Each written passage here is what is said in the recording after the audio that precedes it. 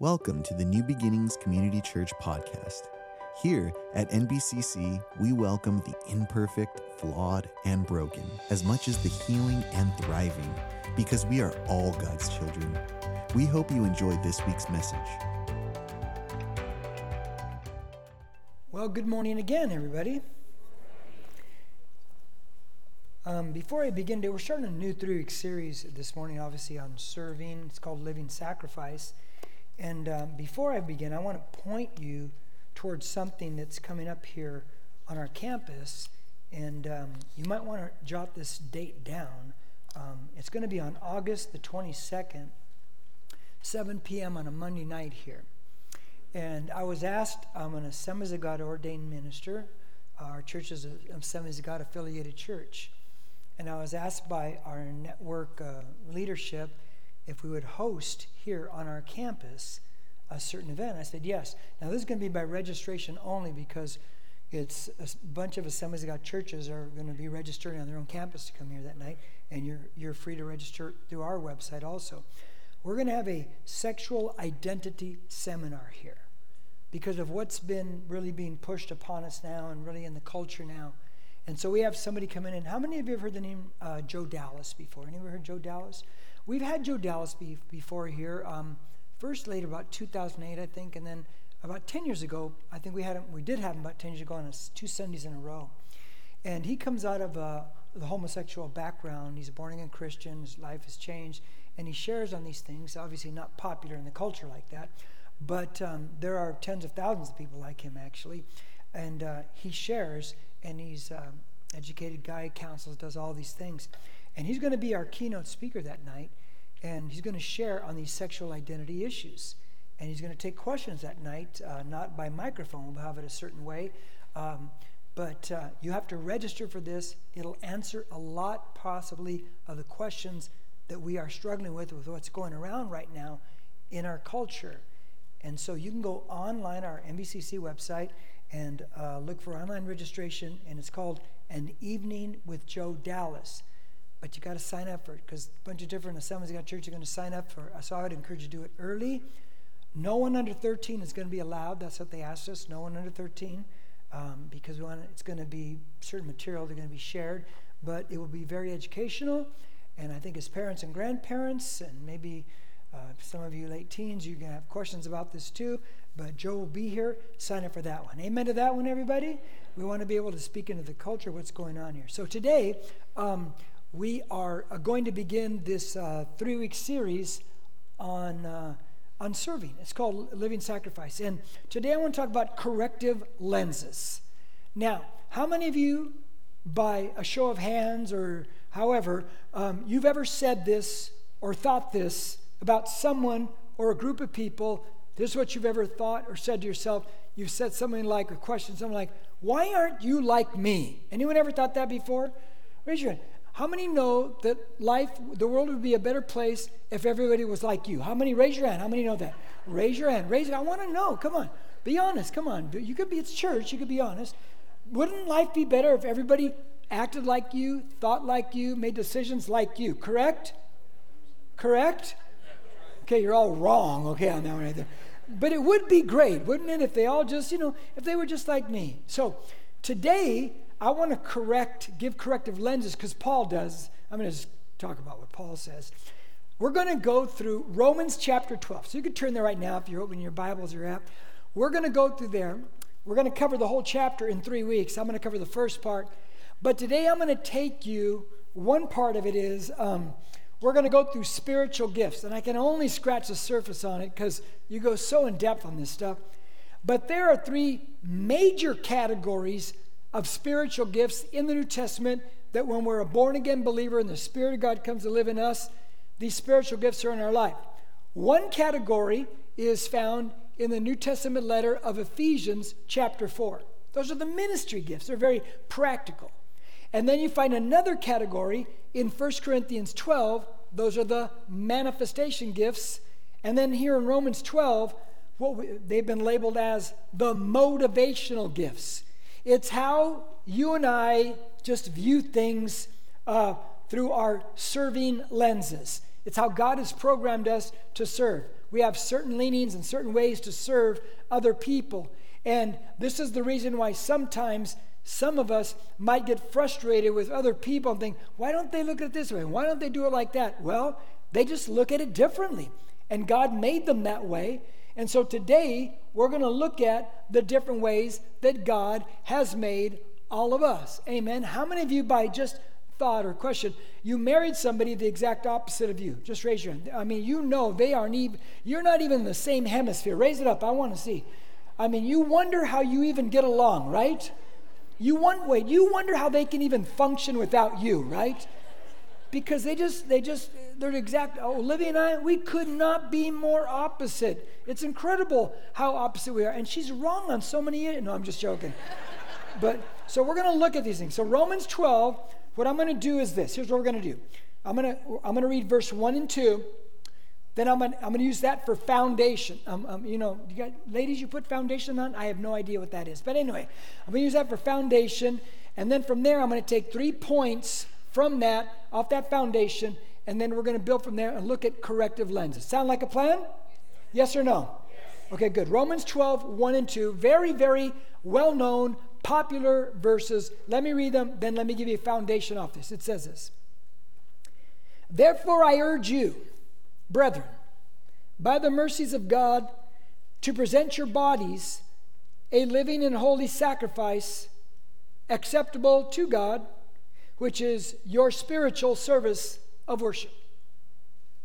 And do not be conformed to this world, meaning the culture, the ways of the world thinking, but be transformed by the renewing of your mind, so that you may prove something, so that you may prove what the will of God is, that which is good and acceptable and perfect. Okay. So Paul begins. Paul's the writer of this. He documented this. He's one of the early first followers of Christ who wasn't a Christian. He hated Christians. He wanted to destroy Christianity. And yet he has Jesus reveals himself to him resurrected, and he turns his whole life around. Now Paul, he begins by saying, therefore I urge you, Jim, and all of us who name the name of Jesus. Now what does he mean by that? Well, when he says therefore, it's a very important word, because you ask, what's it there for?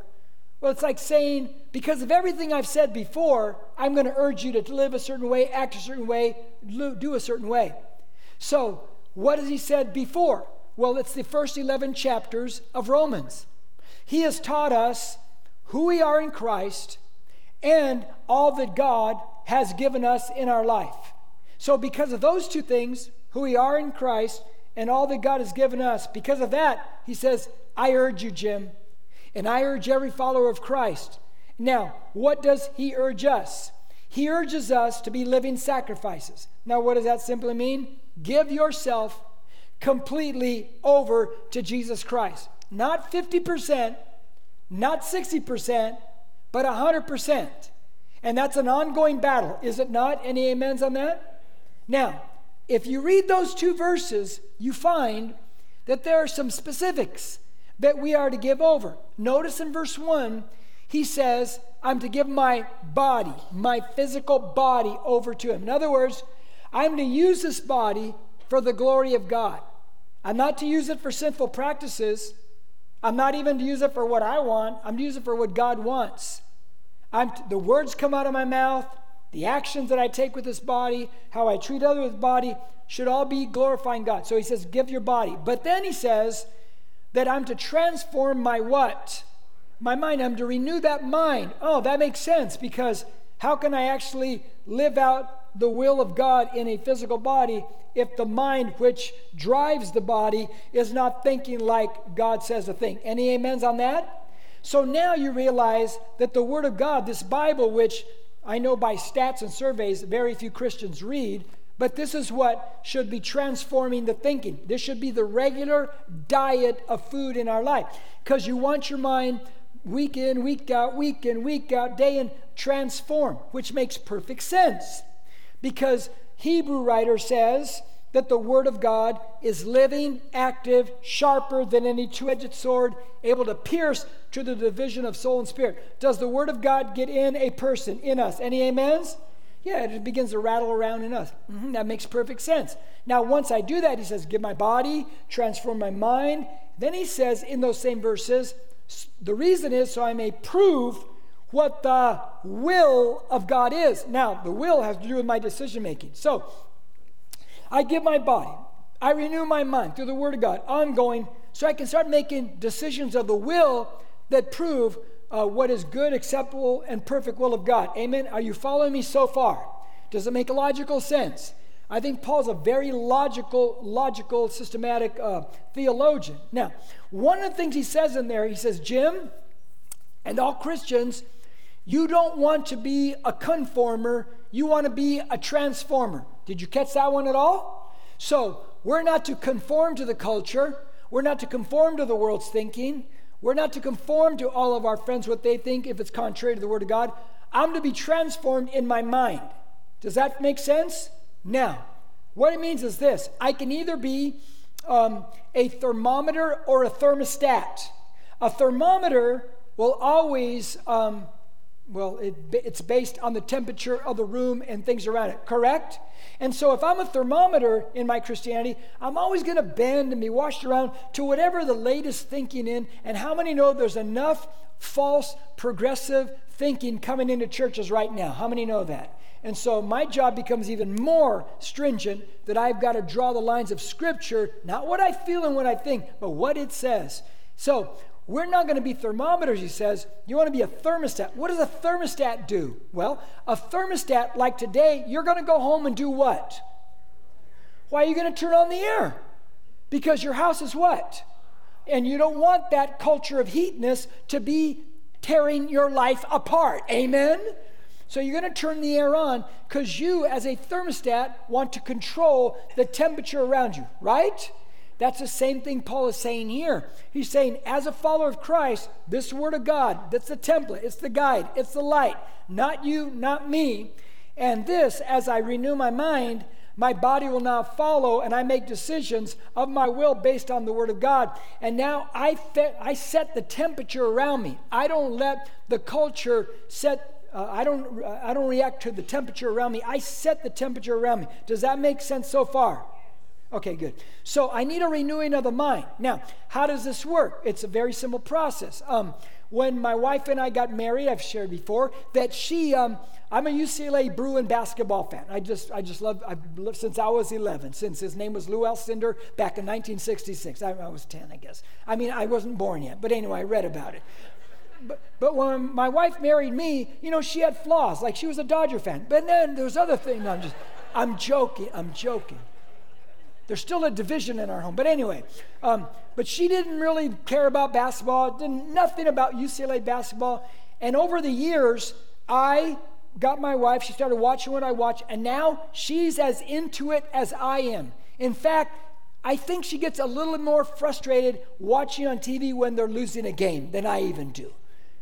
I mean, I'm not kidding. My wife is so into it now. My wife could ref a basketball game better than most people around. That's a fact. She can do that now. What does that mean?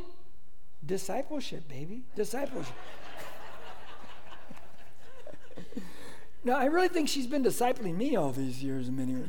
But anyway, see, her mind is thinking to the way my mind thinks, and that's just, and not that I tried to do that or anything. Okay, I did try, but anyway, and it worked. And that's the way we're supposed to be in the renewing of our mind with the Word of God. So, here's a big question. We're to be a living sacrifice, right? My body is God's, right? Okay. My mind has to be renewed by the Word of God, right?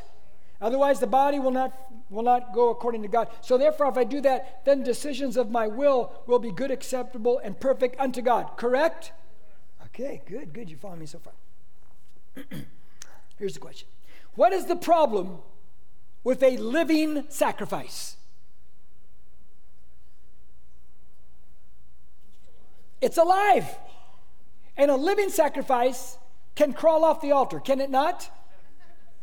I can say yesterday, oh yes, God, all the way, I'm going all the way. And then Wednesday I go, I wasn't really sure about what I said earlier. It can crawl off the altar. It can decide that, I know I made a promise, God, but I've kind of been rethinking the promise. See, it can crawl off the altar anytime it wants. When in reality, we just need to realize, when I came to Christ, I died. I'm like Isaac on the altar. He didn't die physically, but he died that day and surrendered his rights. Did he not in Genesis 22? As he became a living sacrifice that day. So with that said, let's take that foundation and now let's get some corrective lenses, because now we understand how we're supposed to live. We've got our first corrective lenses. Now let's apply it to personally, why aren't you like me type stuff. I'm going to give you 3 points today, all about serving. Here we go. Number 1 in your notes. We got to have a correct view of yourself or ourselves. Have a correct view of yourself. In Romans chapter 12, verse 3 and verse 4 says this. For through the grace given to me, I say to everyone among you not to think more highly of himself than he ought to think. Question, is that why renewing the mind is very important? Say yes. Okay. But to think so as to have sound judgment, as God has allotted to each a measure of faith. Verse 4. For just as we have many members in one body, there's one body of Christ, Jesus is the head, we are the functioning body. That's the picture, that's the symbol that he uses all through the New Testament. And all the members do not have the same function. Say function. Very important word right there. Now, there's a couple things going on in these verses that I need to point out to understand ourselves. First off, every person that says they are a born-again follower of Jesus Christ, you now are part of a team of believers. Are you not? That's right. You got to be connected. You're part of a team. Okay, he says, you're many members in one body. So, let me try to explain this. So, part of a team. Okay.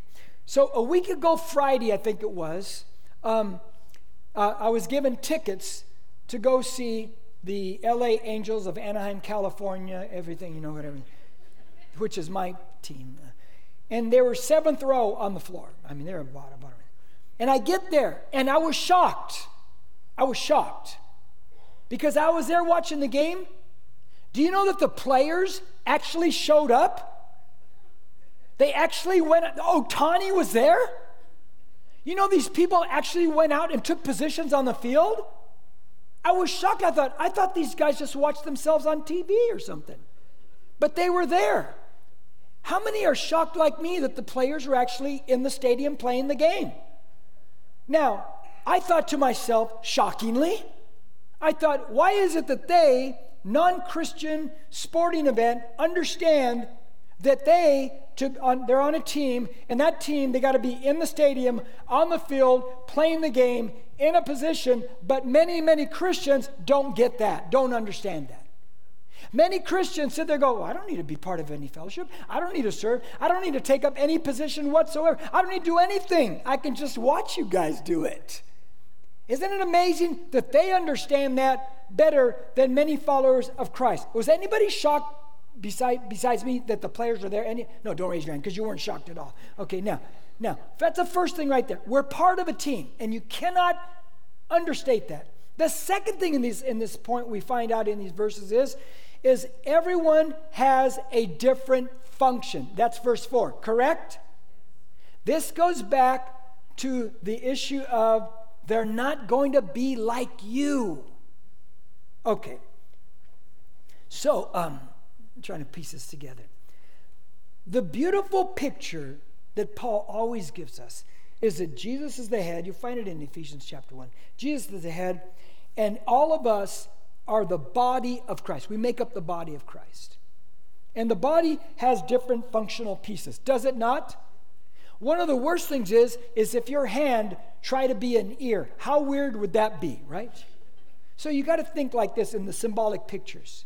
Now, some people, okay.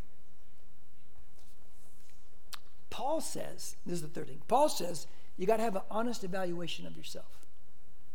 Okay, what does that mean? He says, don't think of yourself more highly than you ought to think. Okay, what does that mean? He's saying, don't overrate yourself. Okay, Now, let me tell you what that actually means. I'm gifted certain ways, and so are you. If you are ever in a group with me, in a leadership thing whatsoever, I will always tell you this. Don't ever ask me to organize anything. Because if you ask me to organize anything and you walk away thinking it's going to get organized, you're going to be mad in about 10 minutes. Because I'm not organizational.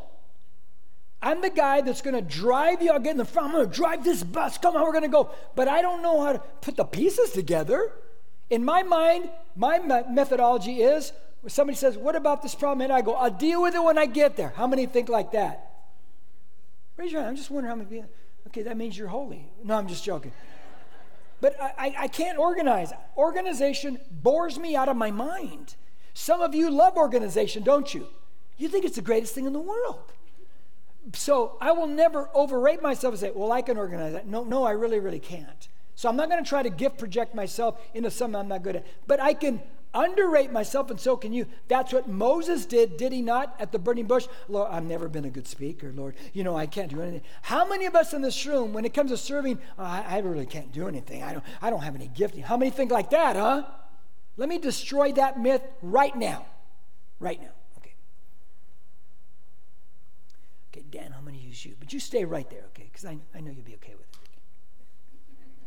I got a question for Dan. Dan, has anyone ever come up to you and said, Dan, you have a beautiful liver? And the answer is no.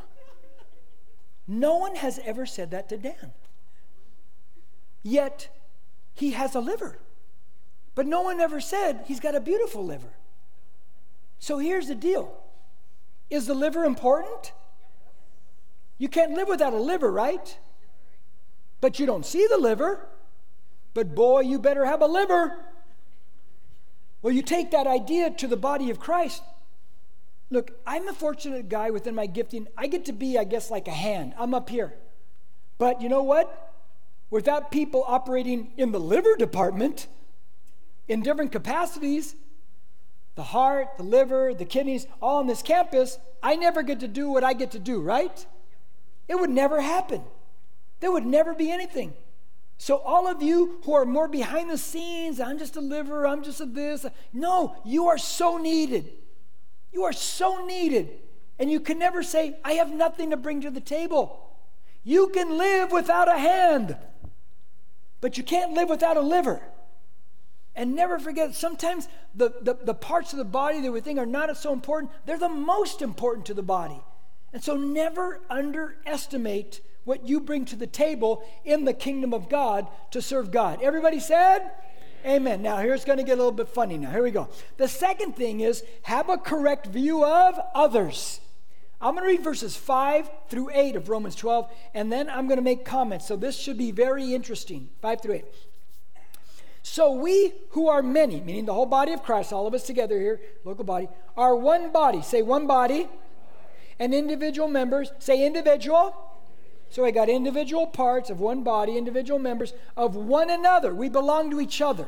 You don't belong to you, belong to each other. Verse 6. Since we have gifts that differ. Say differ. That's the why aren't you like me part. According to the grace given to us, God gave us these gifts. Each of us is to exercise them accordingly. If prophecy, according to the proportion of his faith. If service, in his serving. Or he who teaches, in his teaching. Or he who exhorts, in his exhortation. He who gives, with liberality. He who leads, with diligence. He who shows mercy, with cheerfulness. How many gifts is that? One person added that, praise the Lord, in this crowd right here. Okay, 7 total gifts right there, right? This is one category of 3 major categories. These are motivational. Now, I could spend weeks on this right here, but we can't. I got 5 minutes on this part right here. So, every one of you, if you've been born again, you have a dominant spiritual motivational gift, and you have a secondary spiritual motivational gift. These giftings here in Romans 12, remember, it's the way you are motivated. It's the way you look. It's the lenses you look through within ministry. If you don't understand some of what this is, you might get frustrated with other people. Like, why don't they look at it like me? Why don't they see this? Why don't they see that? So let me give you just a little bit of what these are. Are you ready for this? Okay, everybody raise the right hand. Everybody, please. I know some of you pretend like you don't have a right hand. I get it. Okay, so every so often I ask you to raise your right hand if this pertains to you. I know some of you, that was the first time I ever got you to raise your right hand. Okay. So the first one is prophet. You'll see them on the screen. A prophet, you are direct, discerning, persuasive. You have the need to express your thoughts verbally. You got to say it, man.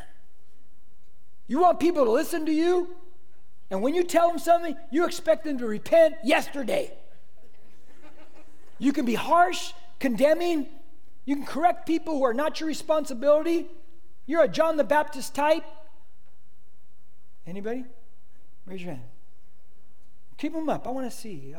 Raise them up high. Don't be afraid. You're so direct everywhere else. Now you're like, raise them up. You're so bold everywhere else. Come on. Okay, yeah. What do you think I am? I'm that. That's what I am right there. Now, let me tell you about us. Savannah, did you raise your hand? Scary. No, I'm just joking. Okay. This is the thing about prophet types. Without us, in the body of Christ, the church gets fleshy. The church gets lukewarm. Sin comes into the body, and there's a lot of compromise. Prophets like us, we'll stand up against sin, and it doesn't matter if you say you don't like me anymore or you're not my friend. I'm going to stand up against sin, period. Right, prophets? It's just what it is. We're needed, but we're one piece of the whole body. You need the other pieces. Then there's the servant type. Now, you see practical needs. You walk around and you look for practical needs, and you meet the practical needs. It's very hard for you to say no to serving opportunities. You can disregard your personal comfort and your own health in serving others. Your family's telling you, you're doing too much. Everyone is called to serve, every one of us. But servant-motivated types, they look at all of life through the eyes of serving. You will do it all by yourself and kill yourself in the process. Any servants in this room? Raise your hand. Raise them. Come on, raise them up. Be proud. Come on, raise it up. Yeah. Feel better about them, don't you? Servants and later mercy, you're the two highest amount of giftings in the church. Okay. Now, the teacher type. You love researching facts. Biblical accuracy, important to you. You have a need to validate truth by the scriptures. Back it up with scripture. But some of the misuses are, you can become proud because of your knowledge, because you're very studious. You can criticize. Let me give you an example. Let's say I'm up here, because you can be very critical in this respect. Let's say I'm up here talking, and I go, John 3:17 says, for God so loved the world that he gave his only begotten Son, that whoever believes in him should not perish, but have everlasting life. What was wrong with the statement? Oh, it's John 3:16. And some of you, when you heard me say it, go, it's not 3:17. It really bugged you, didn't it? Yeah, got you, didn't I? But you can hear someone like that and say, that Pastor Jim, he said 17, I say, forget the whole message. Everything else is wrong. That guy is wrong. That guy's a false prophet, man. All because I accidentally said the wrong number. That's the way a teacher can misuse their gift. Now, do we need you? Very accurate. Yes. And you're the type to go, it's not right till I say it's right. Anybody? Yeah, okay. Not right till I say it's right. Okay. Now, in your teaching, this is different from the Ephesians 4 teacher, way different. This type of teacher, because you're such a researcher, you got to be careful in your presentations. You have to illustrate. Because if you don't, you're just giving people verse after verse after verse. And they're like, I already believed after the first verse, okay? Give me some application in this thing right here. Now, number 4, the fourth one, exhorter. You love face-to-face discussion. You're motivated to bring harmony between diverse groups. You love that. You give great steps to guide people to spiritual maturity. But sometimes you can lead people into thinking if you just do these 3 things by Thursday at noon, you're spiritually mature. And that's just not true, okay? It's a little bit too rosy there. But for you, exhorters, unity is like heaven. It's like a nice bowl of stew. It's how many exhorters here? You just love unity. Raise your hand. Charlie Bakar, raise your hand, buddy, because I know you. Come on, any unifiers around here? That's it. The rest of you love division. Okay, sure. Okay. I'm a divider, Jim. Where's the exhorters? We're going to get them out of the church right now. Okay. The 5th one is giver. Very wise with money. Gives quietly. You tend to be frugal. Here's what I like to say about these types. When I know them well, I go, you never know they're super wealthy because they look like they should be living under the freeway. I'm not saying that negatively. That's just a fact. They're very frugal people. You never know by what they wear, what they drive. They just don't care. They're just good making money. They're good with money. They're not into all the trapping. They could care less. Now, you give by God's promptings. You're not going to be forced by any person to tell you what to give. Now, let me tell you this. Everybody in this room is a follower of Christ. You're all called to tithe. You could say, what? You're all called to tithe. That's what, whether you're doing it or not, the will of God, that which is good, acceptable, and perfect, whether your mind is renewed or not, whether you're good, you're called to tithe. And you should be doing that. But these giver types, they give way beyond the tithe because they finally come to the realization, God has given me this great ability to make a lot of money. And therefore, because he's given me that, I give way beyond the tithe to big projects in the church because this is what God has called me and equipped me to do. Does that make sense? Now watch this. How many givers in this room? That gifting. Oh, good, 4. They're usually one of the smallest amounts of people in the church. But, because they can make a lot of money, and they can give a lot too. So we love you guys. Now, I love you guys. No, I'm just joking. Then there's the leader. There's the 6th one. You're strong administratively. Oh, wait, let me go back to giving. Can I say one more thing about the giver? A giver, here's one of your misuses. You can use your big gifts to try to control ministries. To try to say, this is how you run it now, and I'm giving the money to it. Don't do that. I've watched that happen multiple times in my almost 35, 37 years of full-time ministry. No, don't. Shepherds lead the ministry. Never forget that. Never forget that. You give because God is promising you to give, and you trust, and you go with that. Now, the leader, you're strong administratively. You can visualize the end result. You can break it down into smaller tasks. In other words, you like all that administrative stuff I don't like. You can encourage people. You're great at delegating to people. But sometimes misuses, you might view people as human resources, not human beings. You might even show favoritism to people more loyal to you. How many of you are that type right there? You administrative type thing, like raise your hand. Come on, raise them up. Don't be afraid. Okay, here we go. And the last one is mercy. Now, mercy. Now, mercy is another high amount of people in the church gifted along with servant. Here's your mercy people. They need deep friendships. They desire to remove people's hurts. I don't want them to hurt. I just want to remove their hurt. You tend to attract people with emotional problems because you feel for people, because you're a good listener. And then you give your cell number out. And then 3 weeks later, you change your cell number.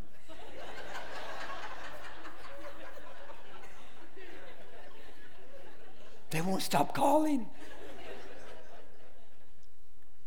Churches need mercy people.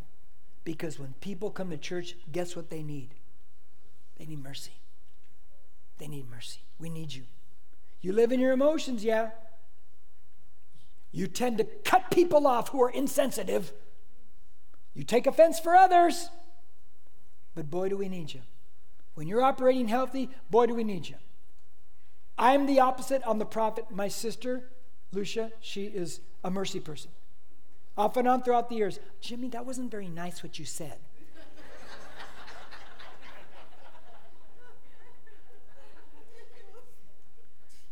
opposites. Okay, now. So we're all different motivations, right?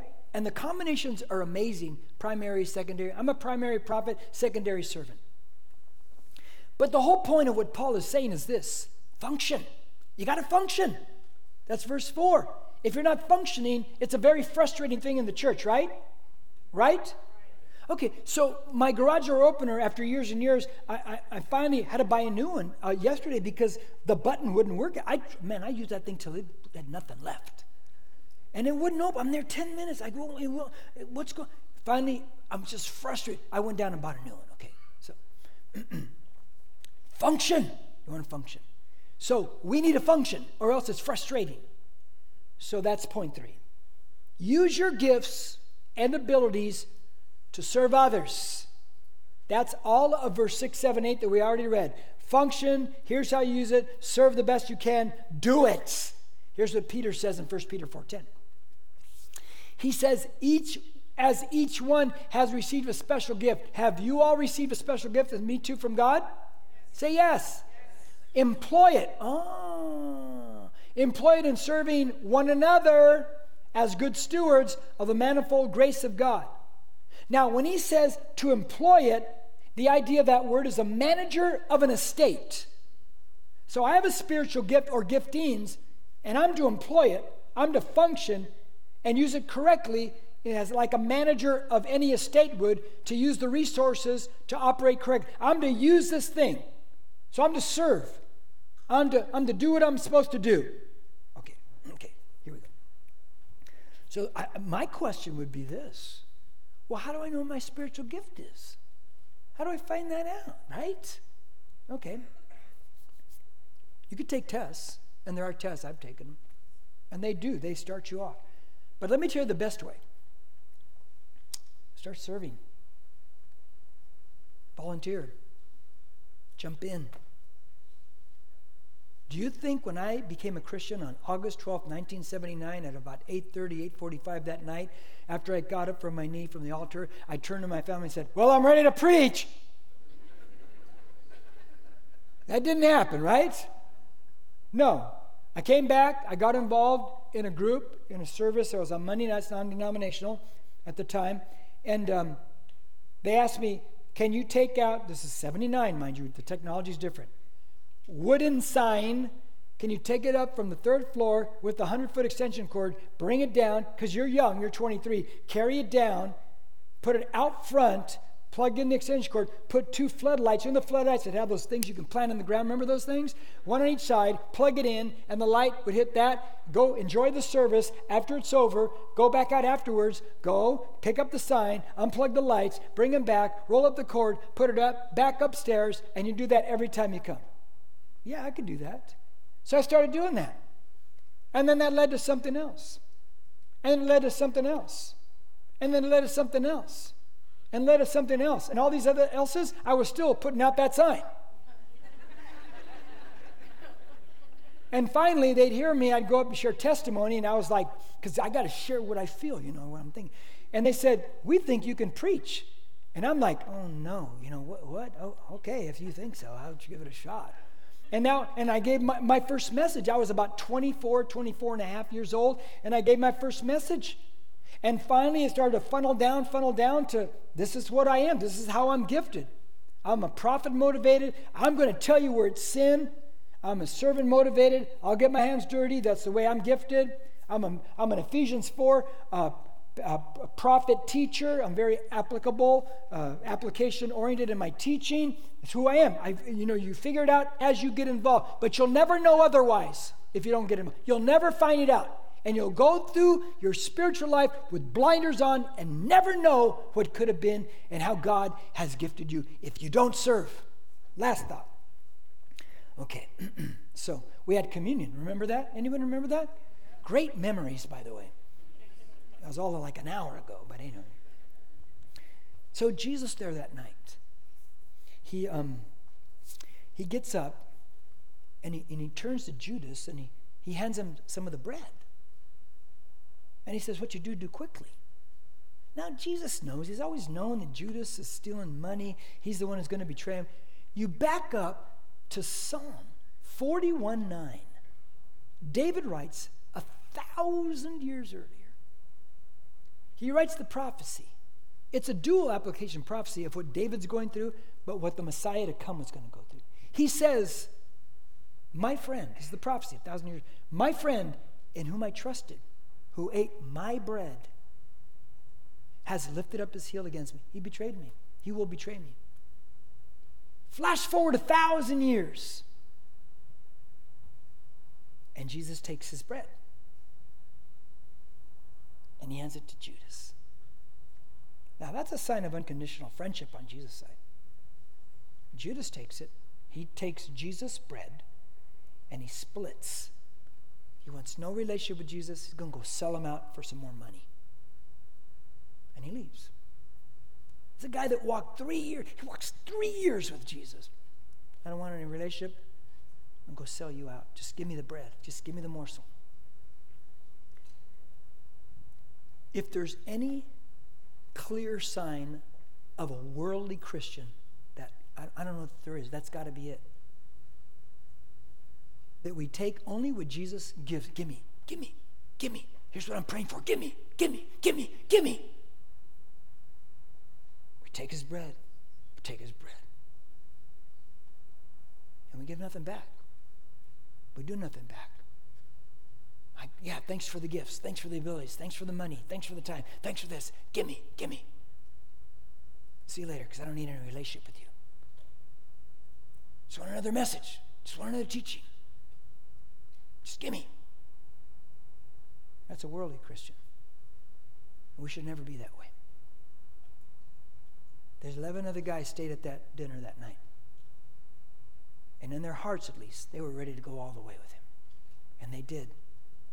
And they eventually became martyrs, pushing that gospel, serving Jesus, because they wanted the giver more than the gift. So they were willing to give their gifts in service to Jesus Christ. That's Christianity. Nothing less. Nothing less. I want you to stand there with me, and I'm going to pray now. I don't want anybody moving around. I know the restaurant's waiting. But just please, today just please. I'm going to pray. God, we're called to function. We're called to do something. You've gifted us for what? To not function? We need help. We need people to serve.